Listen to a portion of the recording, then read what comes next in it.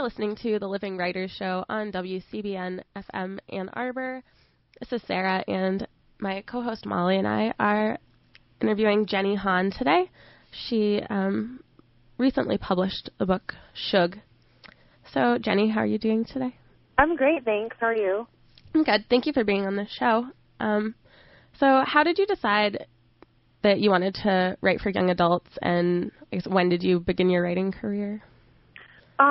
Well, I've always known that I love to write, but I just didn't really think that it was a viable option for a career. It seemed sort of pie in the sky, not very practical. So I was thinking I would go into book publishing. I didn't know specifically what I wanted to do within publishing, but I knew I was into editing, and I just wanted to be any part of the process. So then I couldn't find a job after I graduated, and I was living at home, and it was hard. So I thought I'd apply to grad programs, and I ended up getting into my first choice, which was the new school, Writing for Children. And I decided to go with that over the different ones, which they weren't all actually writing. Some of them were teaching reading and writing or studying literature. But I knew deep down I really wanted to actually be a writer, but I was sort of afraid. So I went with it. What was your inspiration for the story and characters in Shug? I didn't really have an inspiration per se. It started in a writing class I took in college my senior year, and the instructor used to write like a little phrase on the board at the beginning of every class, and then you would just take off and start writing. And that day it was Under the Tree, and I just started writing about this girl sitting under the tree with a boy that she liked eating a popsicle. And so really it just started there, and I just saw the character really clearly in my mind with her scabby knees and mosquito bites. So, and then it just took off. And I don't really outline or plan things out, and it kind of just formed as I went along. So what else did you learn from your writing program, the MFA program you were in? Did you just kind of end up writing things that you used later, or did you find it useful in other ways as well? It was definitely useful for me. I think I went into it being unsure because I've only taken one writing class to that prior. And when I started, I didn't know what to expect. But really, I feel like it taught me how to be a reader as well as a writer, meaning how to read critically and dissect stuff and really get into it. And it definitely helped me do that. And also just sort of sharpen my craft. And so I feel like the biggest thing was making connections with people who are now my writing partners and people who I trust to read my stuff and critique. And we now even meet once every 2 weeks and just critique each other's work and go over stuff and talk about how things are going with our writing lives. And so that's been really terrific.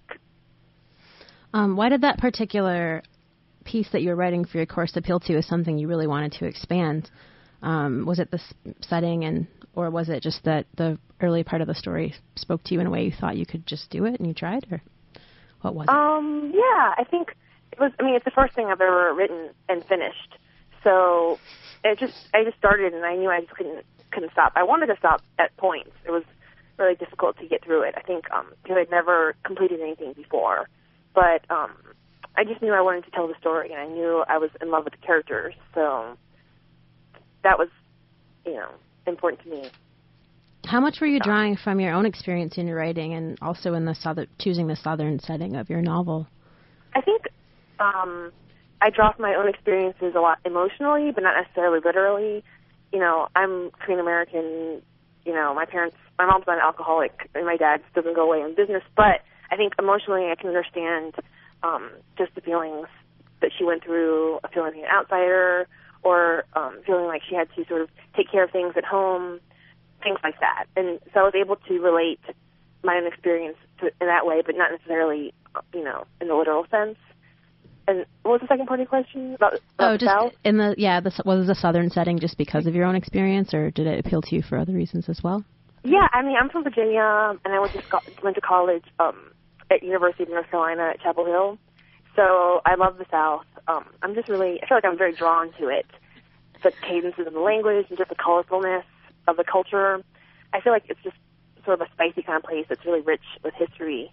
A history that's dark at times, but also, I think, hopeful. So I just love to write about it. It seems that Chapel Hill is a YA powerhouse of absolutely. Sarah Destin, who I love, and Alex Macaulay we just interviewed, and he's a grad student in Chapel Hill. Yeah. And, yeah. I don't know. It just seems like Chapel Hill has come up in so many interviews, and it's just like, wow, it's school. I loved it. That's where you need to go. Apparently. It's funny that there aren't that many young adult novels really set in a specific southern setting.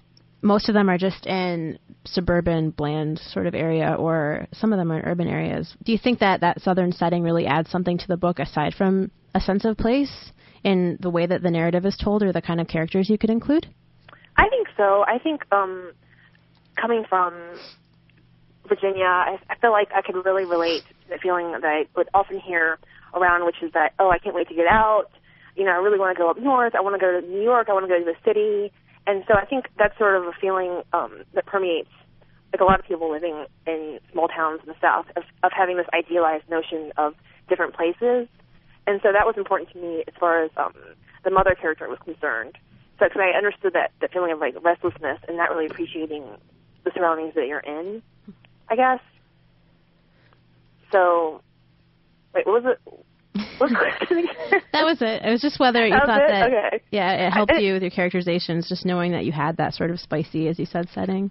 Yeah, and I think a lot of times within children's literature and YA, a lot of times people will say to set it in sort of like any town USA, so that way kids can feel like they can really relate and be in the shoes of the narrator. But to me, I feel like it doesn't really matter too much where it is. I think that certain feelings are universal, that you can understand no matter where you're from. So I think that it kind of allowed for you to write about like a younger 12-year-old than we tend to see in YA. Absolutely. With like absolutely. I mean, I am a quote-unquote paid companion to a 14-year-old girl in Brooklyn, and she's just so sophisticated and savvy in ways I think kids from different parts of the United States aren't having like access to culture and seeing things like, homeless people or, robberies or whatever, on the street. It's different sort of teenagehood, I think, and growing up. So I think Anne-Marie is definitely naive and innocent in her own ways, and partly because of where she comes from.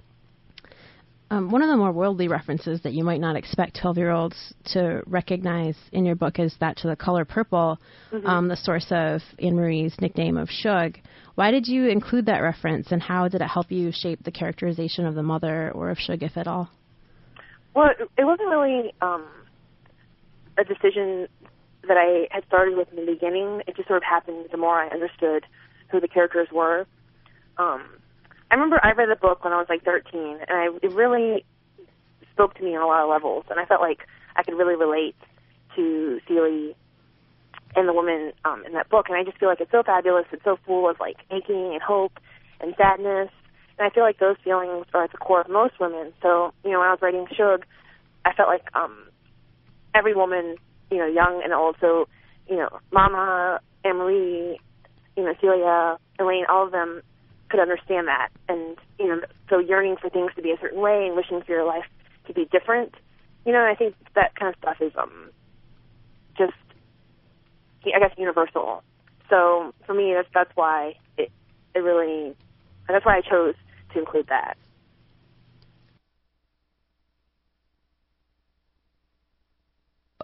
The main character, Anne-Marie, in your book is a Caucasian girl, and she has a Korean best friend. And you yourself are Korean American. It seems like a lot of authors that are Korean American or Indian American or blank American, fill in your ethnicity, often write books that are really more about being an outsider or in a community of people of, like ethnicity. Why was it that you didn't really want to focus on that sort of thing in your writing? And do you plan on focusing on sort of the ethnic experience in the future? On Shug's ethnic experience? Well, I think when I started writing the story, it was, I saw this girl in my mind, and she was white. Yeah. She was not, Korean American. And a lot of people have asked me that, in particular, different minority writers or readers would ask me why I didn't make her Korean American. And I just feel like for this story, this is just who she was, and this is how I saw her. So I couldn't just transplant, an ethnicity upon the character. And I think if I'd written a story about a Korean American girl in a small southern town, it would have been a completely different story from a really different kind of perspective. The focus would just be different because the narrator's voice would be so different. Her worldview and just the lens through which she looks at everything. So for me, it just was natural, and that's just the way it happened. Mm-hmm. But in future, I think, I'm working on a novel right now that's young adult with a Korean American protagonist, and I'm really enjoying doing it. But I feel like in a lot of ways it's even more difficult to get into your own culture, I guess, and to be critical and look at it from sort of a third-person point of view. And it's just a lot more personal in some ways. Also, I think, like it or not, there is a certain responsibility involved with being a minority writer, that people will think that just because this character is this way or her family is this way, that means like all, Korean American families eat rice for breakfast. You know what I mean? Yeah. And that's just not the case. I think every family is different, mm-hmm. But so I feel like with this story I'm working on, I'm a little nervous about it. It's a little harder for me to get into because there's a lot of pain, a lot of angst there that you got to work through, I think, when you're working with things that are that personal. Not to say that Shug isn't personal to me, because it definitely is. I think probably will be like the most personal novel I'll write because it's like the first one and there's not as much a filter, but it's different, I think, when you're talking about your culture and how you grew up and your family and all that kind of stuff. How did the character of Elaine come into your mind or work her way into the narrative for you then? That just happened really naturally for me too. It just happened. It was not like, oh, I'm going to put a Korean American character in it. I just felt like she was. Mm-hmm. So, she was. How did you work on getting the voice of a 12-year-old girl, not only in your initial writing, but in editing and things like that? You know what? Sadly enough, it wasn't that hard. People always ask me, people email me like, how did you know? And I'm like, I don't think my actual mind and maturity level is that different. So it wasn't hard for me to tap into those feelings. I can understand the angst, even as a 25-year-old. So, yeah. And also, one fun thing is that I've kept a diary since I was 7, and so it was really fun to kind of go through and look at my old diaries and relive and remember some of the more painful moments, and just kind of double-check, I guess, how it felt when I was at that age.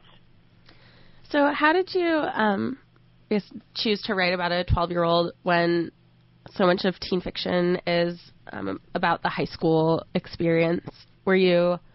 Our guess was that maybe it was to trace these like high school issues back to when they really, start to come out. Or were you worried about when you were trying to get the book published that maybe you wouldn't get recognition or a chance because of it?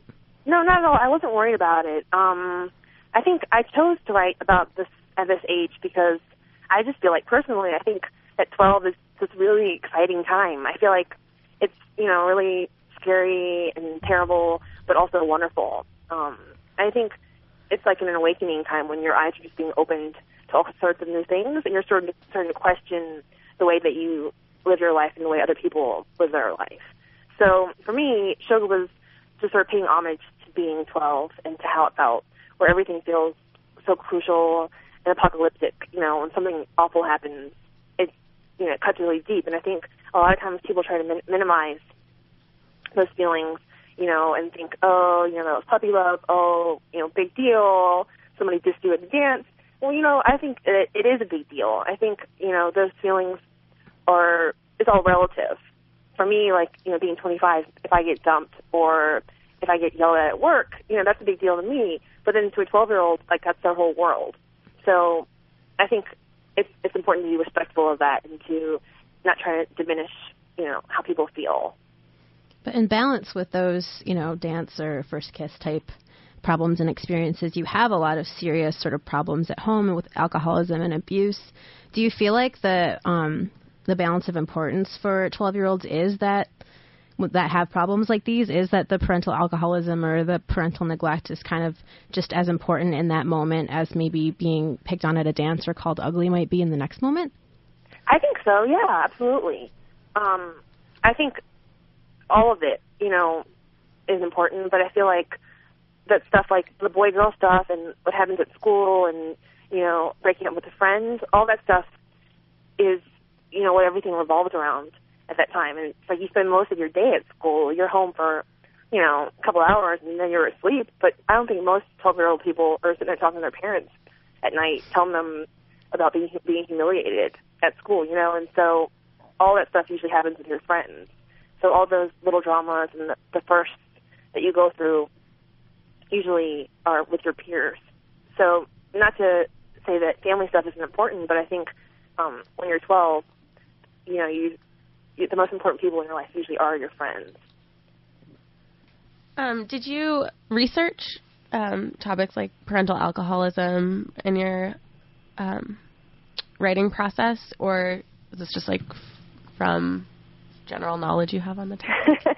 Well, I'm from the South, so I have a lot of personal experience with the drink and and what that means. So, neither of my parents are alcoholics, but I've certainly been exposed, to a lot of drinking and that kind of thing, and it was just sort of normal. I think different cultures look at it differently, and, people in, let's say, Korea or England might not consider somebody being an alcoholic as they would, in Pennsylvania. So I didn't really have to do any research for that. I just drew from my own experience. So one of the major, I don't want to call it a theme, but sort of plot points, is that Shug, the main character in Shug, is sort of traveling toward and thinking about her first kiss. Why do you think that's such an important experience growing up and that people remember forever? I think, yeah, people do. Girls or girls ever. do. I've had some guy friends who are like, I don't even know. I don't remember. Wish but I girls, remember. like, those are like etched on your heart, those moments, So I think the first kiss, it's important. I mean, it's because it's the first, but I think it also sort of sets the tone in a lot of ways for how you look up at guys and how you relate in a way. I mean, I know that for me, my first big crush, my first heartbreak, was with a boy that we used to tease each other all the time, like we were in first grade, and we would just be really brutal and merciless. And even now, at 25, I'll watch a movie or a TV show, and I'll love it when you'll see the opposites attract, and you have the push-pull, you know what I mean? And that sort of attraction where two people are sort of fighting on the outside, but on the inside, there's that, chemistry. So I think those first experiences definitely make a mark on who you are and who you become, I guess. Yeah. Shug is also dealing with a crush situation on her childhood best friend, and their friendship undergoes an extreme transition from elementary school into junior high. What is your insight as to the difficulty of taking a male-female friendship across the adolescence boundary? Yeah. I'm sorry, can you repeat that last part of the question? Oh, just the boundary from being a kid to being an adolescent or a teenager. Why is it so hard to take a male-female friendship across that? I think that age, it's such a hard age.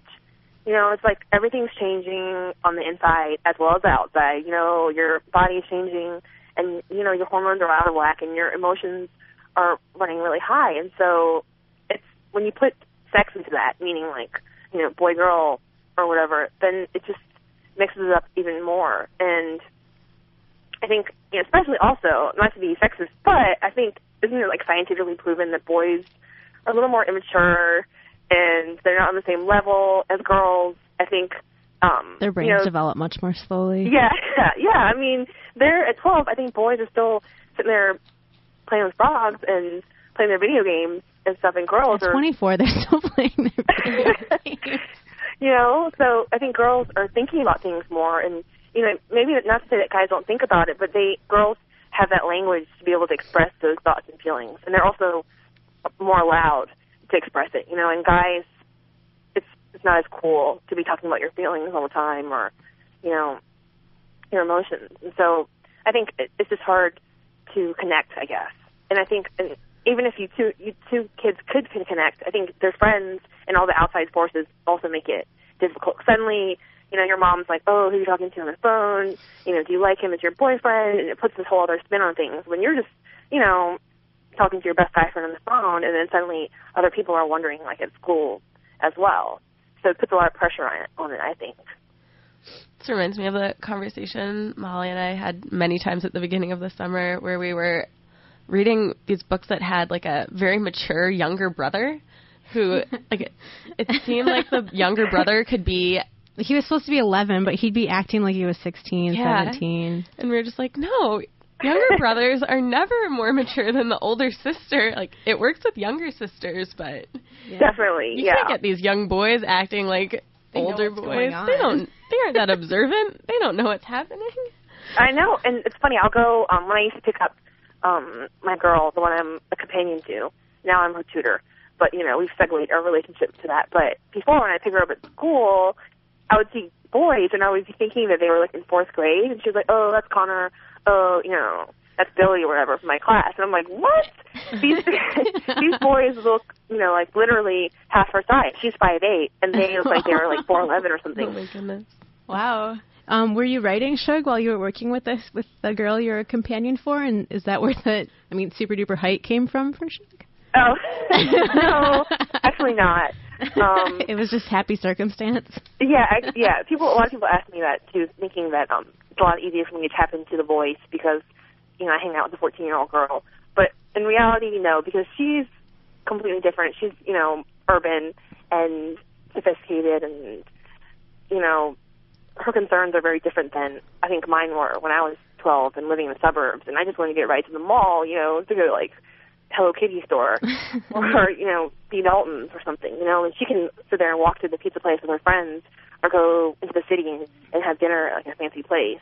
And those things were things I would never have dreamed of. So I think it's really different.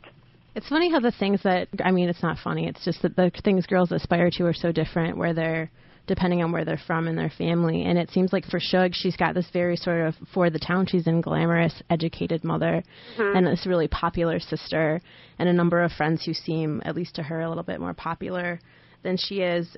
Why do you think girls are so into cliques and that sort of social hierarchy? They're so sensitive to that, especially in middle school. And do you think it carries on even longer than that or starts earlier? I think I think it does start earlier.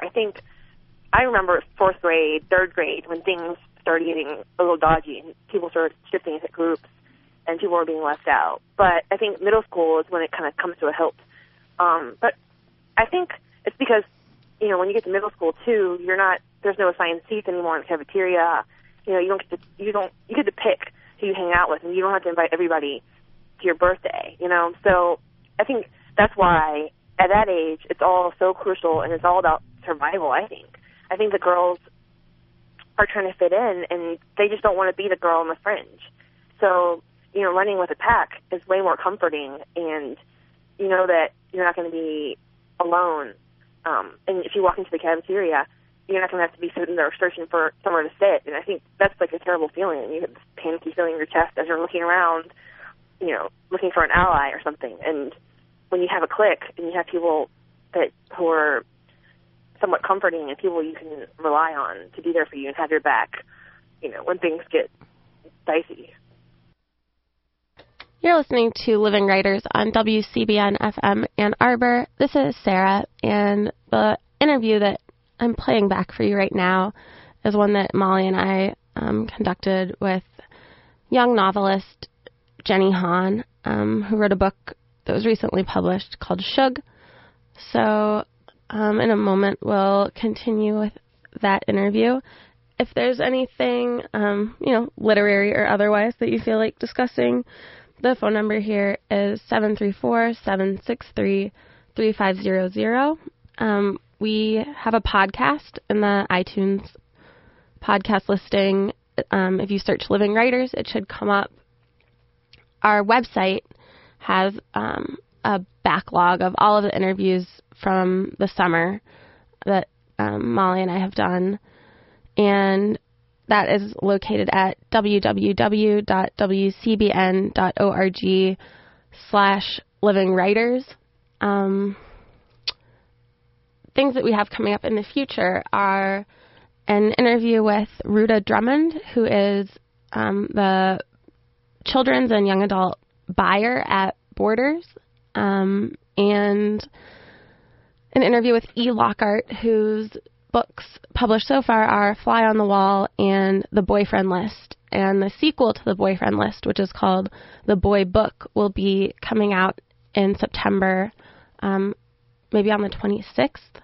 So we're going to have an interview with her as that date approaches. So that's what's up here at Living Writers. You're listening to WCBN FM Ann Arbor. Here's more from Jenny Han. Have you had much of a fan response to the book? Oh, yeah. It's been unbelievable, actually. I feel funny saying the word fan even. But I guess my fans/readers have been so great.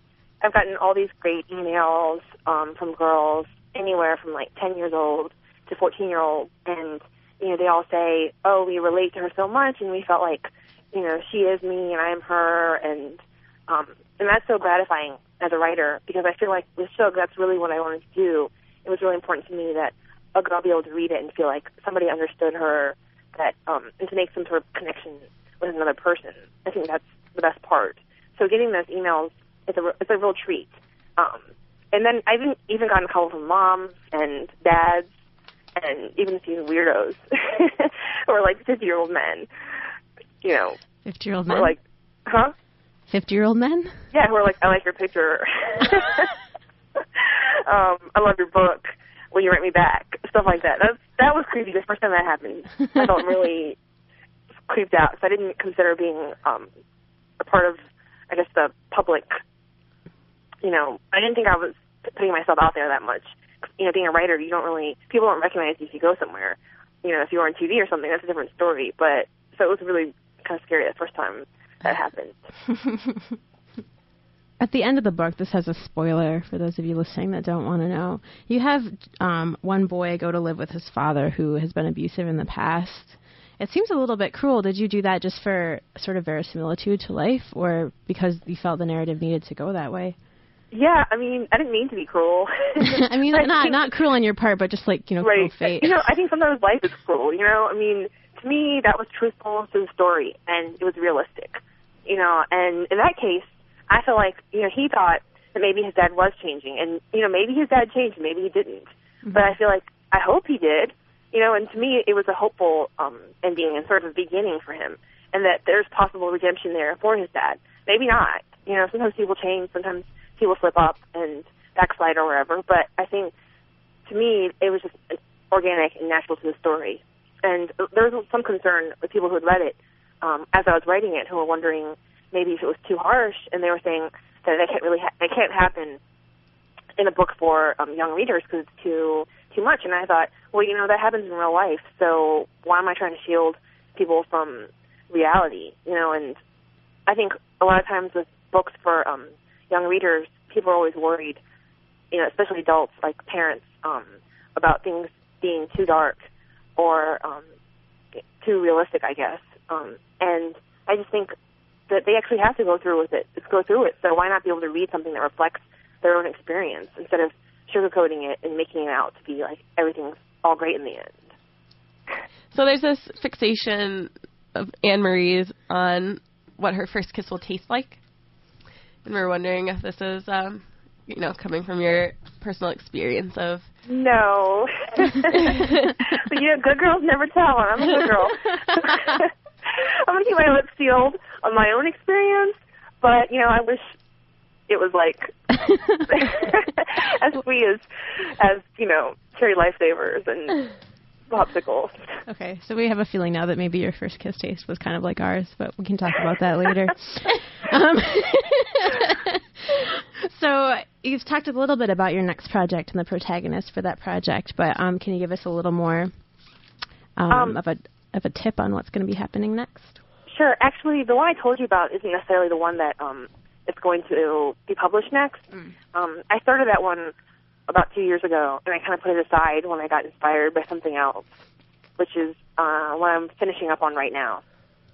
And it's about a girl named Dale, and she's super country, like country with a K, not like Anne-Marie, who's sort of southern, but Dale's, you know, more, you know, definitely rural South.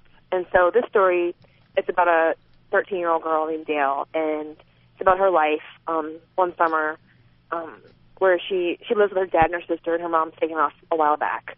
And so it's just a summer where a lot of different things start happening for her. And are there any other projects you've worked on or are working on right now besides that and the other book? I've got those two in the pipe, and then, I've got a bunch of ideas, but the hard part is actually getting it done. So I'm struggling at this point. My editor's waiting on me to finish the story. Well, we're waiting on you too, so that's two more people putting pressure on. Plus all the 12-year-olds. And the 50-year-old men who really just want a photo book. Yeah, those dirty old men.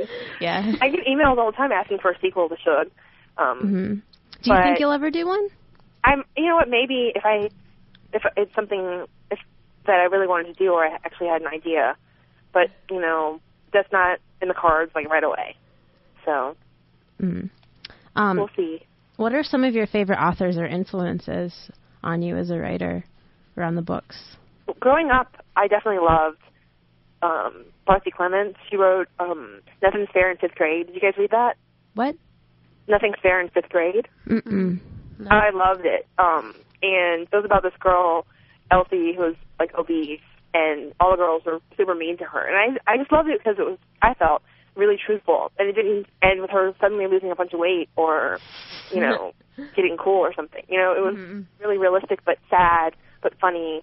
That was one of my favorite ones. And then I loved The Babysitter's Club. I definitely read those like a demon. I would go through those 3 in a night. And Paula Danziger, I loved her books. E.L. Konigsberg. And as far as adult books, I like To Kill a Mockingbird is one of my favorite books ever. Gone with the Wind. I like I'm reading Gone with the Wind right now. Are you? Yeah. For the first time? For the first time. Are you loving it or are you not? I'm loving it. Of course she's loving it. She owns Dynasty DVDs. She's loving it. That's not true. I own Dallas DVDs. Oh. Sorry. You've watched Dynasty, though. I've never watched Dynasty. Oh, anyway.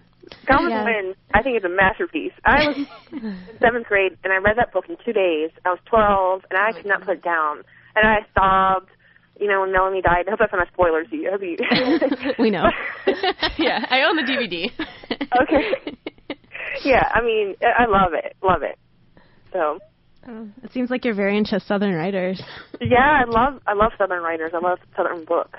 Do you consider yourself a Southern writer before you consider yourself a young adult author, or equally, or don't think about it at all? Or not really. I think it's funny because a lot of people will argue with me when I say that I'm from Virginia, and they're like, "That's not the South," and I'm like, "Yes, it is." It makes me angry when people try to deny my Southern heritage. But I have to remind people that Richmond, where I'm from, was the capital of the South at one point. And we have the largest collection of Confederate memorabilia and the Confederate Lighthouse all in downtown Richmond. So I think people get confused when they're thinking about Virginia, thinking about Northern Virginia, which is not the same thing at all. I don't associate with that. That's completely different. But some Southerners probably wouldn't consider you that Southern either, because your grandfather's grandfather's grandfather was not from there. You have a little bit of that in Shug too. But I think that's true. I'm definitely Korean American, but that's one of the frustrating things. And people are always like, where are you from? And then I'm like, Virginia. And then they're all, no, where are you really from? Where are you really from? Yeah, and that's, that's not cool. No, it's not. But, it's not. You're not the only person they do it to. I can tell you from personal experience. Yeah, well, so, that's definitely one of those minority sort of things that you have to go through when you look different. But, anyways. You should try to exaggerate your accent so they can't fight with you. Adopt a Southern, slow drawl. Yeah, I don't really have much of an accent at all. Yeah. Okay, well, thank you for talking to us today. We're here with Jenny Han, author of Shug. And my name's Molly. This is not Sarah. I'm with my co-host, Sarah. And you're listening to Living Writers. It is the end of a summer afternoon, and the sun will be setting soon, our favorite part of the day. We're eating popsicles, cherry ones. My shirt is sticking to my back, and my hands feel sugary and warm, but my lips are cool. The sun has turned in that fiery pink I love, and I turn to Mark the way I always do. I look at him, really look at him. We have sat under this tree, our tree, 100 times or more, and he's always been the same Mark, the Mark I've known since we were 5 years old, and I told him my mama was a whole lot prettier than his. But today, at this very moment, he is different, and it's not even something I can explain, but I feel it. Boy, do I feel it. On the outside, everything looks the way it always does, but on the inside, it's like some little part of me is waking up. His hair is hanging in his eyes, and his skin is brown as toast. He smells the way he always smells in summer, like green grass and sweat and chlorine. He's watching the sun turn its different colors, and he's all quiet and hushed up. He turns to me and smiles, and in that moment, he is so dear to me I hurt inside. That's when I feel it, like my heart might burst right out of my chest. This is it. This is the exact moment when he's supposed to kiss me, the kind of moment movies are made for. He'll look at me, and he'll know, just like I know. Everybody knows that 12 is the perfect age for your first kiss. Except he isn't looking at me anymore. And he's talking. The big jerk is talking when he should be kissing. He's going on about some mountain bike his dad's going to buy him for his birthday. Man, it's going to be sweet. We're going to go on the Tuckashangi Trail. Hey, Mark, I interrupt. I'm giving him one last chance to make this moment up to me. One last chance to see me the way I see him. I will him to look at me. Really look at me. Don't see the mosquito bites on my legs. Don't see the ketchup stain on my shorts or the scabs on my elbows. Don't see the girl you've known your whole life. See me. See me. Yeah? He's looking at me, and he doesn't see me at all. I can tell he's still thinking about that bike, and he hasn't even thought of kissing me. His mouth is cherry red from his popsicle. He looks like he's wearing lipstick. You look like you're wearing lipstick, I say. You look like a girl with really bad taste. I laugh like it's the funniest thing in the world. He flushes. Shut up, Anne-Marie, he says, wiping away at his mouth furiously. I bet Celia has some eyeshadow that would look terrific with that lipstick, I continue. Celia's my big sister, and probably the prettiest girl in our town, maybe even the state. Mark glares at me. You're just jealous because Celia's prettier than you. I bite my lip. You should let Celia give you a makeover, I say. My eyes are starting to burn. When the two of us get started, we don't quit until one of us leaves crying. Usually it's Mark, but this time I'm afraid it will be me. Please, please don't let it be me. You're the one who could use a makeover, Mark says cruelly. You're really ignorant, Mark. You know that? You're a real troglodyte. You're so ignorant, I bet you don't even know what that means. It means a primitive person who dwells in caves. I only know because I looked it up after Celia called me one when I tried to eat grapes with my toes. So what? I bet you don't know what it means either. I bet you copied it off your mom or your sister. I did not. I happen to be gifted. I never copy of anybody, unlike some troglodytes I know. Last year, I caught Mark copying Jack Connolly's homework on the bus. He pretended like it was no big deal in front of his buddies, but when I threatened to tell his mama, Mrs. Finley, he started boo-hooing like a little baby. The dumbest part is that Jack Connolly is easily the least smart person in our grade. If Mark's a troglodyte, Jack is king of the troglodytes. Mark gapes at me and shakes his head disgustedly. Geez, Anne-Marie, why'd you bring that up? You started it. I was just fooling, and if you weren't so dense, you'd know better than to criticize a girl's looks. It's degrading, and it's sexist. I raise my eyebrows high and dare him to disagree. What a load of crap. You can say whatever you want to me, and I can't say Jack to you, Mark says, shaking his head again. That's dumb. That's the way it goes, I say. And anyway, you didn't have to rub it in about Celia. I know she's prettier than me. My sister Celia is the kind of girl whose hair curls just right in a ponytail. She is smaller than me, the kind of small that boys want to scoop up and hold on to real tight. I am too tall for even my daddy to scoop up anymore, much less a sixth-grade boy. Boys like Celia. They go crazy for her sneaky smiles and sassy struts. They're always calling the house and making Daddy frown. Mama just smiles and says, the boys buzz around my Celia because they know she is sweeter than honey. I sure wish boys would buzz around me. On every Valentine's Day since the 4th grade, Celia has come home with pink carnations and solid milk chocolate hearts and at least one Whitman sampler. She always lets me eat the square ones with a camera inside, even though they're her favorite too. The most I ever got in Valentine's Day are the Valentines the class got for one another because they had to, the Scooby-Doo or Mickey Mouse kind that come 24 to a box at a drugstore. Mark gives me his I'm sorry look, his half grin, half grimace that's supposed to look like real remorse. He looks like he always does when he's messed up, like a puppy that's peed on himself and is sorry, but will inevitably do it again. Mark Finley has been saying sorry to me his whole life. Sorry, Anne-Marie, he says. I scowl at him. Yeah, well, you should be. He's still giving me the look, and then he gets on his knees. Forgive me, Anne-Marie. Please, please forgive me, he begs, swaying back and forth with his hands clasped in prayer. He's so dumb. The thing I hate worst about Mark is that I can never, ever stay mad at him. I can hold a grudge better than anybody I know, but with Mark, it is truly impossible. He always finds a way to make me laugh. Oh, get up. Trying to hide my smile, I tear a handful of grass out of the ground and throw it at his head. He sees a smile that got away and looks satisfied. Then he shakes the grass out of his hair the way my dog Meeks does after a bath. Where is Celia anyway? Mark asks, oh so casually, falling back onto the ground.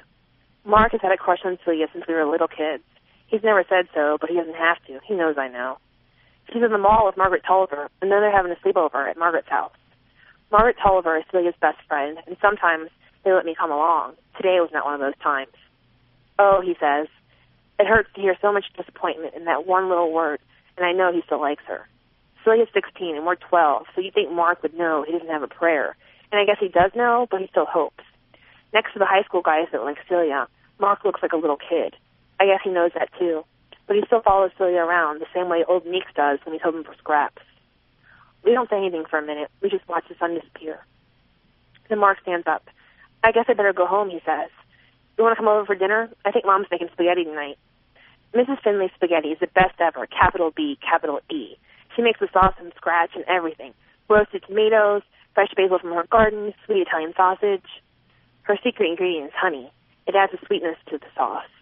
Mrs. Finley's spaghetti is my favorite. I know this is Mark's way of making it up to me, and I want to say yes, but instead I say, nah, Mama's probably already fixed something special for me. This is a bald-faced lie, and we both know it. Mama hates to cook, and the only time she ever really bothers is when my daddy's at home. Daddy's in Atlanta on business for another week, so the best I can hope for is a peanut butter sandwich, and that's only if Celia bought bread today. But I sure as heck won't admit any of that to Mark. I'll probably be dining on extra crunchy Jif tonight, but at least I won't have to have shaved my mama. Not that she would even be ashamed, but I know for a fact that she doesn't like the neighborhood knowing our family business. Mama's big on pride. She's always telling me that a woman without pride is no woman at all. I know that I'm not a woman in the places that really count, but I can at least get the pride part right. Mark shrugs and says, are you going to go to Sherilyn's pool party next Saturday? Yep. Our friend Sherilyn Tellini has a pool party at the end of every summer, right before school starts. It used to be the typical kid stuff, hot dogs and sharks and minnows, and neighborhood moms wearing one-pieces with terry cloth cover-ups and matching terry cloth slippers. All except for Sherilyn's mom, who only wears string bikinis with maybe a sarong. All the other mothers smile and pretend to like Mrs. Tellini, but really, they think she is attractive in a used-up, tan-in-bed kind of way. I know because I heard Mary Stevens' mom say it at the 4th of July parade last year. Mrs. Tellini does have a tanning bed, but as I've heard my daddy say, she's still one good-looking woman. If my mother heard him say this, she would skin him good, but fortunately for us all, Mama does not attend neighborhood functions. I know what the other mothers think of Mama. They think she is stuck up and pretentious. They think she thinks she is better than they are. And it's true, she does. My mother, Grace, is very tall and very beautiful in an intimidating sort of way, the kind of way that says she knows it but doesn't give a hoot. Mama's hair is the color of wheat, the kind that gleams red and gold in the sunlight, and her eyes are dark green. My daddy calls her Grace Kelly, which Mama turns her nose up at because, according to her, it's far too conventional. But I know she secretly enjoys it. She says that Daddy's no prince, and if she's going to be compared to anyone, it had better be Lauren Bacall. Daddy thinks that Mama is everything a woman should be, beautiful, clever, charming. Beauty has a way of making the bad things tolerable. When Mama tilts her green eyes at you, it's hard to remember why you're mad in the first place. That's her special gift. My mother is unlike every other mother in our neighborhood. She went to college up north, and she had the nerve to come back all cityfied, putting on airs like she's Princess Diana. If you're wondering how I know all this, it's because adults think that kids can't talk, can't play and listen at the same time.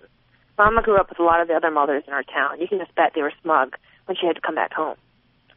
Mama reads Foucault, not Danielle Steele, and she makes martinis, not green bean casserole. In the kitchen, there are poetry books where the cookbook should be. She doesn't have a dish towel with mallard ducks on it, or a ceramic magnet that says Home Sweet Home on our refrigerator.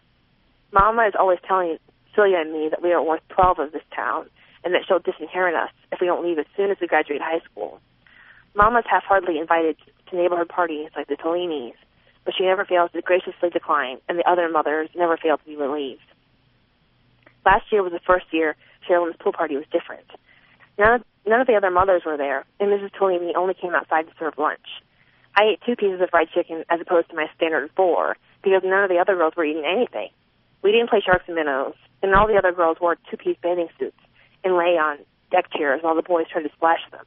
I was the only one who wore the same 1-piece bathing suit I had worn the year before. I told the other girls it was because I think bikinis are offensive and degrading to women, so I guess that means I'm stuck wearing my 1-piece again this year.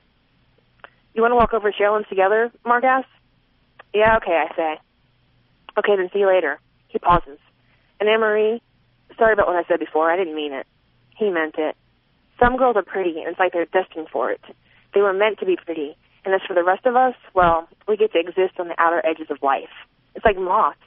They're the same as butterflies, aren't they? They're just gray. They can't help being gray. They just are. But butterflies, they're a million different colors. Yellow and emerald and cerulean blue. They're pretty. Who'd dare kill a butterfly? I don't know of a single soul who'd lift a finger against a butterfly. But most anybody would swat at him off like it was nothing, and all because it isn't pretty. Doesn't seem fair. Not at all. Mark heads for home, and I watch him go, feeling the lump in my throat grow. I never knew love felt like cancer of the throat. Before he turns the corner, he waves, and I wave back. You're listening to Living Writers on WCBN FM Ann Arbor. That concludes our interview and reading from Jenny Han.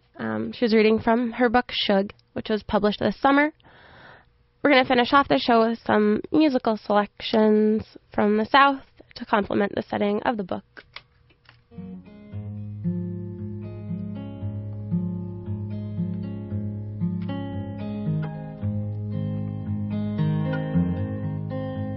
I had a real good mother and father. They surely stood the test. And now are in bright glory and are sleeping on the Savior's breast. They set a good example for me, and they taught me how to pray. Now I truly converted and walking on the narrow way.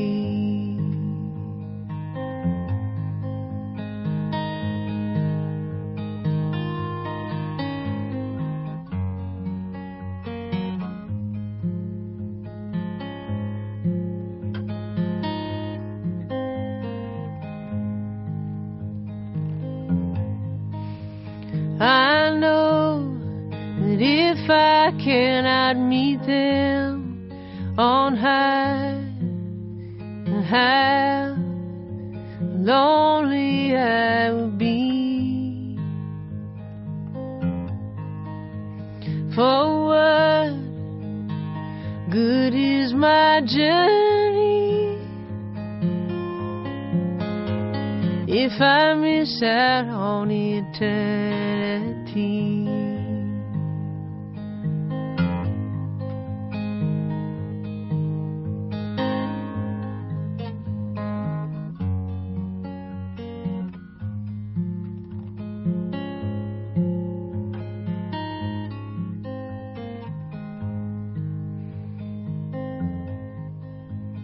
I had a real good mother and father, and they surely stood the test.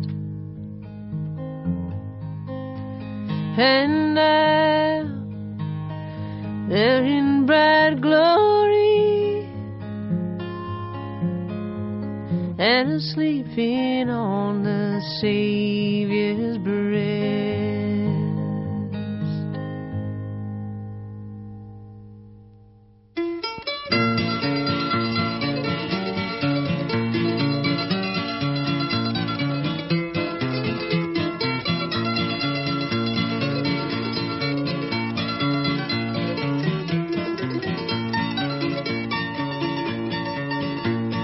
When you reach that golden city, friends and loved ones you shall see. When the saints come out to meet you, whoa, shake my mother's hand for me. Shake my mother's hand and tell her, happy may, oh, happy may your spirits be, your spirits be. When the saints come out to meet you, whoa, shake my mother's hand for me.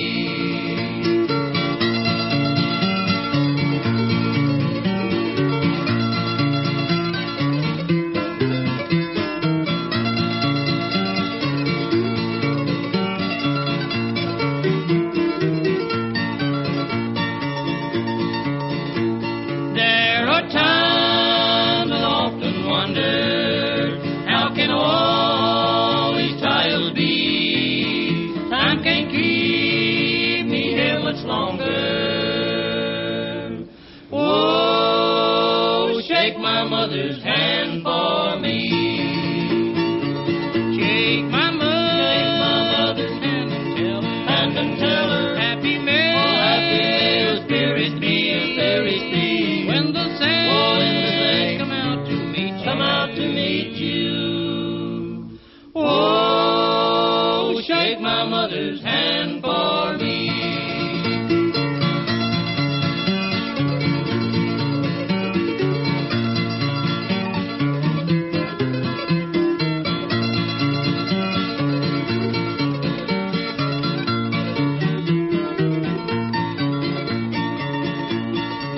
Over there you'll meet my Savior, many others you shall see. When you've had a talk with Jesus,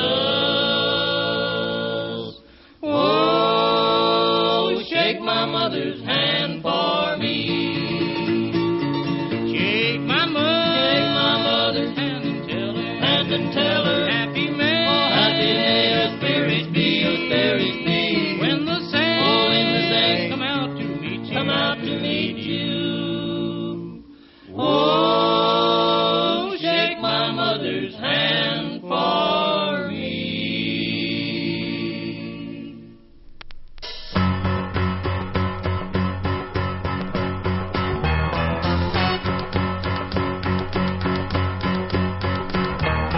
Tumble out of bed and I stumble to the kitchen, pour myself a cup of ambition and yawn and stretch and try to come to life.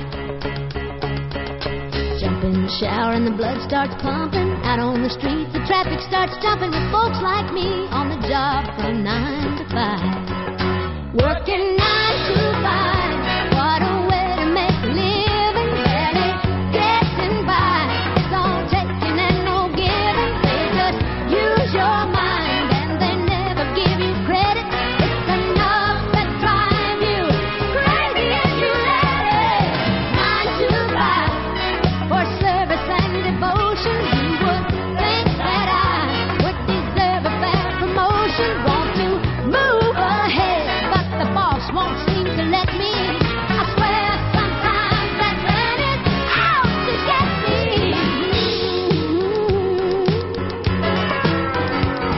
They let you dream just to watch them shatter. You're just a step on the boss man's ladder, but you got dreams he'll never take away. In the same boat with a lot of your friends, waiting for the day your ship will come in and the tide's gonna turn and it's all gonna roll your way. Working 9 to 5, what a way to make a living. Barely getting by, it's all taking and no giving. They just use your mind and you never get the credit. It's enough that drive you crazy if you let it. 9 to 5, yeah, they've got you where they want you. There's a better life, and you think about it, don't you? It's a rich man's game, no matter what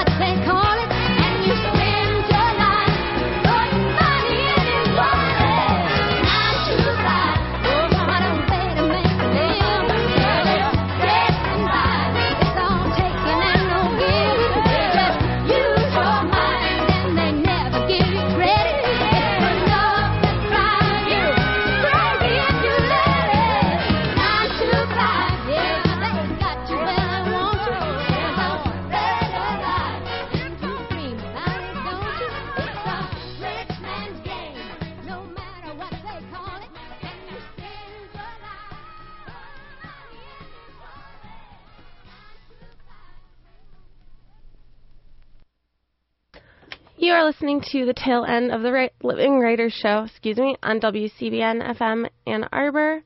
We're just playing some music to finish out the show. The interview today was with Jenny Han, author of the book Shug, and if you missed it, you can check out our podcast on iTunes. Or go to our website at www.wcbn.org/livingwriters.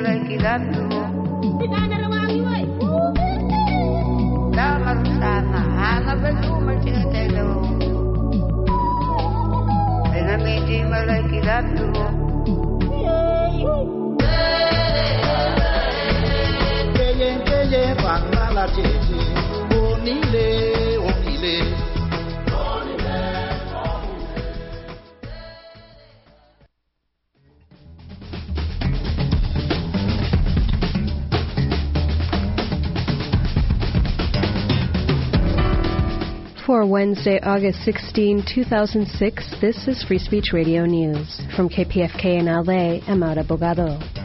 The 16th International AIDS Conference continues this week in Toronto. We'll hear about the International Indigenous Peoples Satellite. Intense fighting between the Sri Lankan government and the Tamil Tiger rebels resumes. And a new report indicates that rich cities face serious water shortages. All that and more after the headlines. I'm Shannon Young with the Free Speech Radio News headlines. Philadelphia voters have filed a lawsuit against the state for allegedly violating its own election laws with faulty electronic voting machines.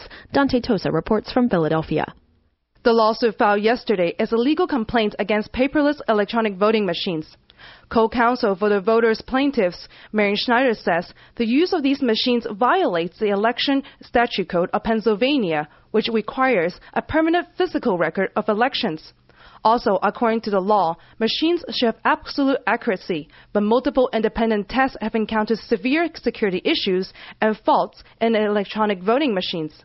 The non-partisan legal group Voters Action found evidence of the loss of votes in 4 precincts in Pennsylvania, Berks County last year. 10,000 votes in Pennsylvania counties were not counted in the 2004 presidential election, and that 200 machines in Philadelphia experienced problems in May 2006 primary. The legal team is currently seeking for an expedited hearing so that the courts can rule on the case before the coming November election. For Free Speech Radio News, this is Dante Tosa in Philadelphia.